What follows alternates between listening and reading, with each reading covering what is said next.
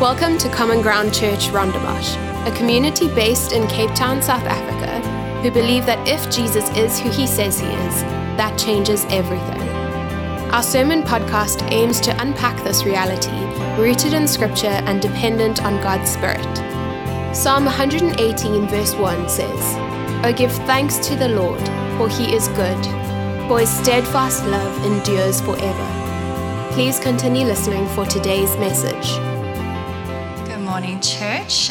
Today's reading will be Matthew 27, verses 27 to 54. I'm reading from the English Standard Version. Then the soldiers of the governor took Jesus into the governor's headquarters, and they gathered the whole battalion before him. And they stripped him and put a scarlet robe on him, and twisting together a crown of thorns, they put it on his head and put a reed in his right hand. And kneeling before him, they mocked him, saying, "Hail, King of the Jews!" And they spit on him and took the reed and struck him on the head. And when they had mocked him, they stripped him of the robe and put his own clothes on him and led him away to crucify him. As they went out, they found a man of Cyrene, Simon by name. They compelled this man to carry his cross. And when they came to a place called Golgotha, which means place of a skull, they offered him wine to drink, which mixed with gall, but when he tasted it, he would not drink it. And when they had crucified him, they divided his garments among them by casting lots. Then they sat down and kept watch over him there. And over his head they put this charge against him, which read, "This is Jesus, the King of the Jews." Then 2 robbers were crucified with him, one on the right and one on the left. And those who passed by derided him, wagging their heads and saying, "You who would destroy the temple and rebuild it in 3 days, save yourself. If you are the Son of God, come down from the cross." So all the chief priests with the scribes and elders mocked him, saying, "He saved others, he cannot save himself. He is the King of Israel. Let him come down now from the cross, and we will believe in him. He trusts in God. Let God deliver him now, if he desires him. For he said, 'I am the Son of God.'" And the robbers were crucified with him, also reviled him in the same way. Now from the 6th hour there was darkness all over the land until the 9th hour. And about the 9th hour Jesus cried out with a loud voice, saying, "Eli, Eli, lema sabachthani." That is, my God, why have you forsaken me?" And some of the bystanders hearing it said, "This man is calling Elijah." And one of them at once ran and took a sponge, filled it with sour wine, and put it on a reed, and gave it to him to drink. But the other said, "Wait, let us see whether Elijah will come to save him." And Jesus cried out again with a loud voice and yielded up his spirit. And behold, the curtain of the temple was torn in two from top to bottom, and the earth shook and the rocks were split. The tombs were also were opened. And many bodies of the saints who had fallen asleep were raised, and coming out of the tombs after his resurrection, they went into the holy city and appeared to many. When the centurion and those who were with him, keeping watch over Jesus, saw the earthquake and what took place, they were filled with awe and said, "Truly, this was the Son of God." This is the word of the Lord. Thanks, Ash. And friends, can I just give you a minute to pause and let those words sink in, that picture sink in, because that's what we are focusing on this Good Friday morning.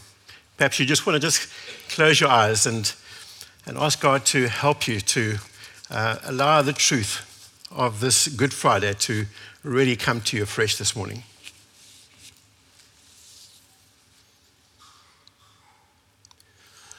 Lord, what a privilege we have to be here again today on another Good Friday, another good reason to be here worshiping you and thanking you for coming as our Savior. And now as we turn to your word, we want you to speak to us afresh. Even though it might be familiar to many, we want it to be real and true and glorifying to you. In these moments we pray. Amen. Well, good morning to you. Good Friday morning to you. Great to look out and see that you've come for this wonderful morning time together. Well, I go through my Bible as you do. Excuse me. And our Bibles record the numerous events of this last week of Jesus' life before him going to the cross. If we think back to this last Sunday was Palm Sunday. We often forget that, but it was that moment that marked Jesus' triumphal entry into Jerusalem. And the crowd shouting, "Hosanna! Blessed is the King who comes in the name of the Lord." And then as we look down at our Bibles, we see the headings that have been added to the scriptures that lead up to the moment which we're going to talk about this morning, the plot to kill Jesus. Jesus anointed at Bethany. Judas to betray Jesus. The Passover with the disciples. The institution of the Lord's Supper. Jesus foretells Peter's denial. Jesus prays in Gethsemane. The betrayal and the arrest of Jesus. Jesus before Caiaphas and the council. Peter denies Jesus. Jesus delivered to Pilate. Judas hangs himself. Jesus before Pilate. The crowd chooses Barabbas. And then Pilate delivers Jesus to be crucified. And it says this, so when Pilate saw that he was gaining nothing, but rather that a riot was beginning, he took water and washed his hands before the crowd, saying, "I'm innocent of this man's blood. See to it yourselves." And all the people answered, "His blood be on us and our children." And then he released for them Barabbas. And having scourged Jesus, delivered him to be crucified. And then we come to the hugely significant moment in all history. For them at that time, for those who've come since, for us today, for those who will come in the future. We read today about this hugely significant moment in history. We read today about two hugely significant statements that we find in the passage that Ash read for us. The first is in verse 43, where Jesus said, "I am the Son of God." And the second is towards the end in verse 54, where they said, "Truly this was the Son of God." And the question we are asking and answering again today is, how does a person get from the first statement to the second statement? How does a person get from hearing the first truth that Jesus said he is the Son of God to move to believe and to declare the second statement that he is the Son of God? How does a person live then day by day in the truth that Jesus is the Son of God? And then to offer that invitation to a needy world. The invitation of John 3:16, that it remains open for all. Say it with me. For God so loved the world that he gave his only Son, that whoever believes in him should not perish, but have eternal life. That's the invitation that remains available. And today's passage tells us how Jesus fulfilled his role as Son and Savior. The passage tells us what it cost him, what he endured, what it achieved. And these verses help us answer three big questions today. And here's the first one. How did the people treat Jesus? How did the people treat Jesus? Friends, these verses contain some strong words. Did you see them? Did you hear them? Did you feel them? The words flogged, stripped, mocked, that came 3 times. Derided, reviled. Jesus, the Son of God, was abused and humiliated. Nothing humane existed in crucifixion. It was barbaric. The flogging of Jesus would have left him lashed, bleeding, and barely able to function. The soldiers epitomized the worst in human nature, in their awful, degrading humiliation and scorn. Nothing resembling respect or compassion was offered to Jesus. But instead, mockery, violence, ugliness, and hatred. To the extent that in Jesus' weakness, the soldiers forced Simon of Cyrene to carry his cross. And then we are horribly familiar with the details of the crucifixion. The impaling of Jesus' body on the cross. The nails driven through his hands. His refusal of the drugged wine to deaden the pain. The stripping of his clothes and the soldiers casting lots. The horrible details. And it wasn't just the soldiers, it was the religious leaders, the chief priests and the scribes and the elders. It was the people who passed by. It was the two rebels who hung next to Jesus. They all joined in the mockery and the unbelief. Jesus felt totally abandoned. His disciples had fled. The passerbys just jeered at him. His enemies gloated at him. Jesus hung on the cross alone.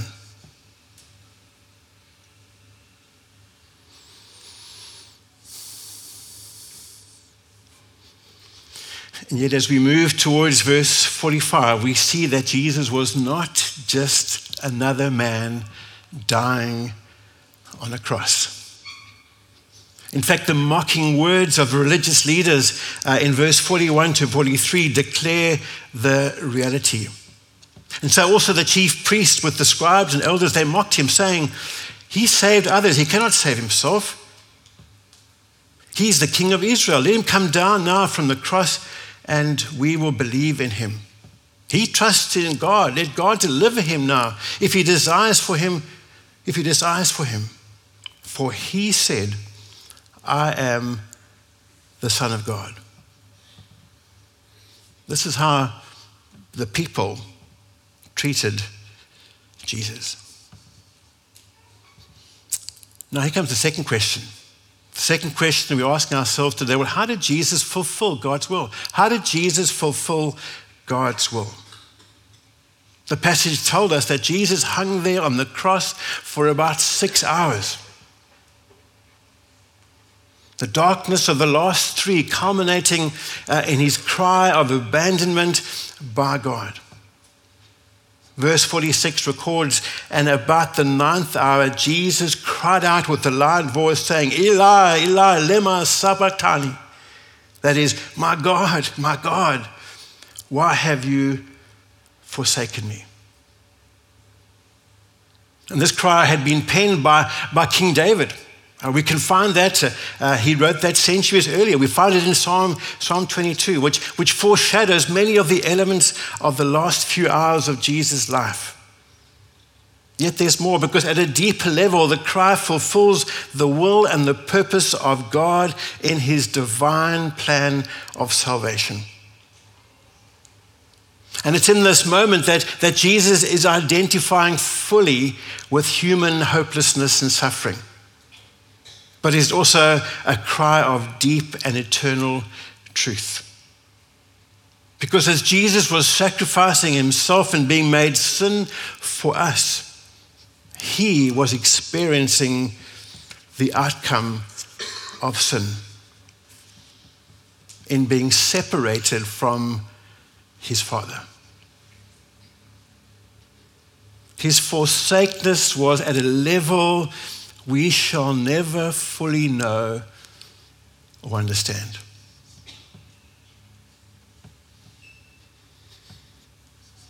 But yet Jesus was in control. He was in control of his life right up to the end, when in a show of strength and accomplishment, he cried out loudly and gave up his spirit. No one took his life from him. He gave it as a ransom for many. He humbled himself, as Paul would later write in Philippians 2. He humbled himself by becoming obedient to death, even death on a cross. And what happened? Well, verse 51 to verse 53 record additional features of this powerful moment. And behold, the curtain of the temple was torn in two from top to bottom, and the earth shook and the rocks were split. The tombs also were opened, and many bodies of the saints who had fallen asleep were raised. And coming out of the tombs after his resurrection, they went into the holy city and appeared to many. Wow. Darkness, earthquake, people being raised to life, dramatic and miraculous moments. But I want you to notice one thing. The tearing of the curtain in the temple had the greatest significance and symbolic importance for both the gospel writers and for succeeding generations. And you ask why? Why? Because that curtain separated the Holy of Holies from the rest of the temple, and its tearing signaled the rejection of the old system of priests and sacrifices that had dominated the temple and its activities. Its tearing signaled the opening of this beautiful new way to God through Jesus. The writer to the Hebrews affirms this wonderful truth. The truth that he says to his readers then, it comes to us today. Hebrews 10 verse 19 says this: "Therefore, brothers and sisters," you and me, "since we have confidence to enter the holy place by the blood of Jesus, by the new and living way that he opened for us through the curtain, that is, through his flesh. And since we have a great high priest over the house of God, what should we do? Let us draw near with a true heart in full assurance of faith, with our hearts sprinkled clean from an evil conscience and our bodies washed with pure water. Let us hold fast to the confession of our hope without wavering, for he who promised is faithful." Yes, Jesus' death could not have gone unnoticed. Everyone knew that something hugely significant had happened. This moment was so powerful that the centurion and the others with him, they changed their minds about Jesus. They changed their minds about Jesus. They had moved from hearing what Jesus said to declaring and believing who Jesus is. That was the power of what Jesus did on the cross. It moved them from hearing, knowing about, to personally believing and declaring who Jesus is. Indeed, he was for them, he is, remains the Son of God. Hey, Jesus fulfilled God's will. He did it publicly, he did it completely on the cross. Say thank you, Lord.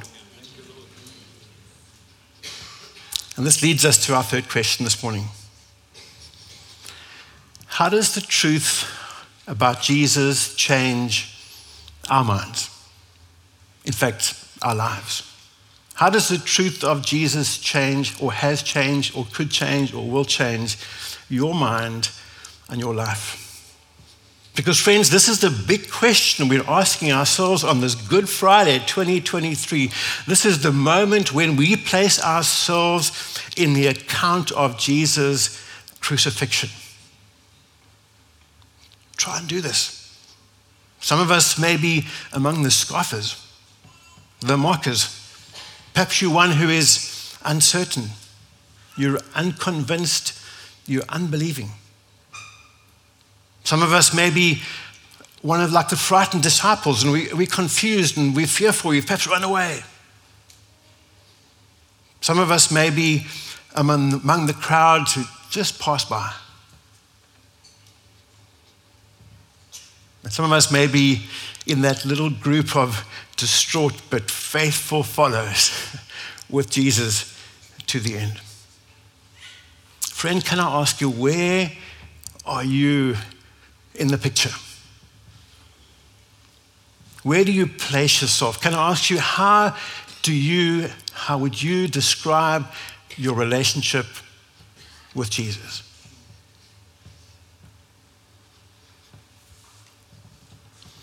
Yes, we live in a world where there's so much unbelief, ridicule, ignorance, cynicism, emptiness, hopelessness, joylessness. It abounds. Why? Why? Because people don't understand why Jesus died. People don't understand why Jesus died. But praise God, we who are Christ followers, we do know why. We know why he died, and we alone hold that truth. We alone hold that gift for a world, for so many people who desperately need to know it, who desperately need to change their minds, who desperately need to accept and believe that truly Jesus is the Son of God. And you ask, well, why do people need to do that, to know that? Well, let's go back to that beautiful verse and more verses from God's word. Because John 3:16 says this. Let's say it again together. For God so loved the world that he gave his only Son, that whoever believes in him should not perish but have lasting life. Titus 3 chapter 3 verse 3 says this, for we ourselves were once foolish, disobedient, led astray, slaves to various passions and pleasures, passing our days in malice and envy, hated by others and hating one another. But, great, best word.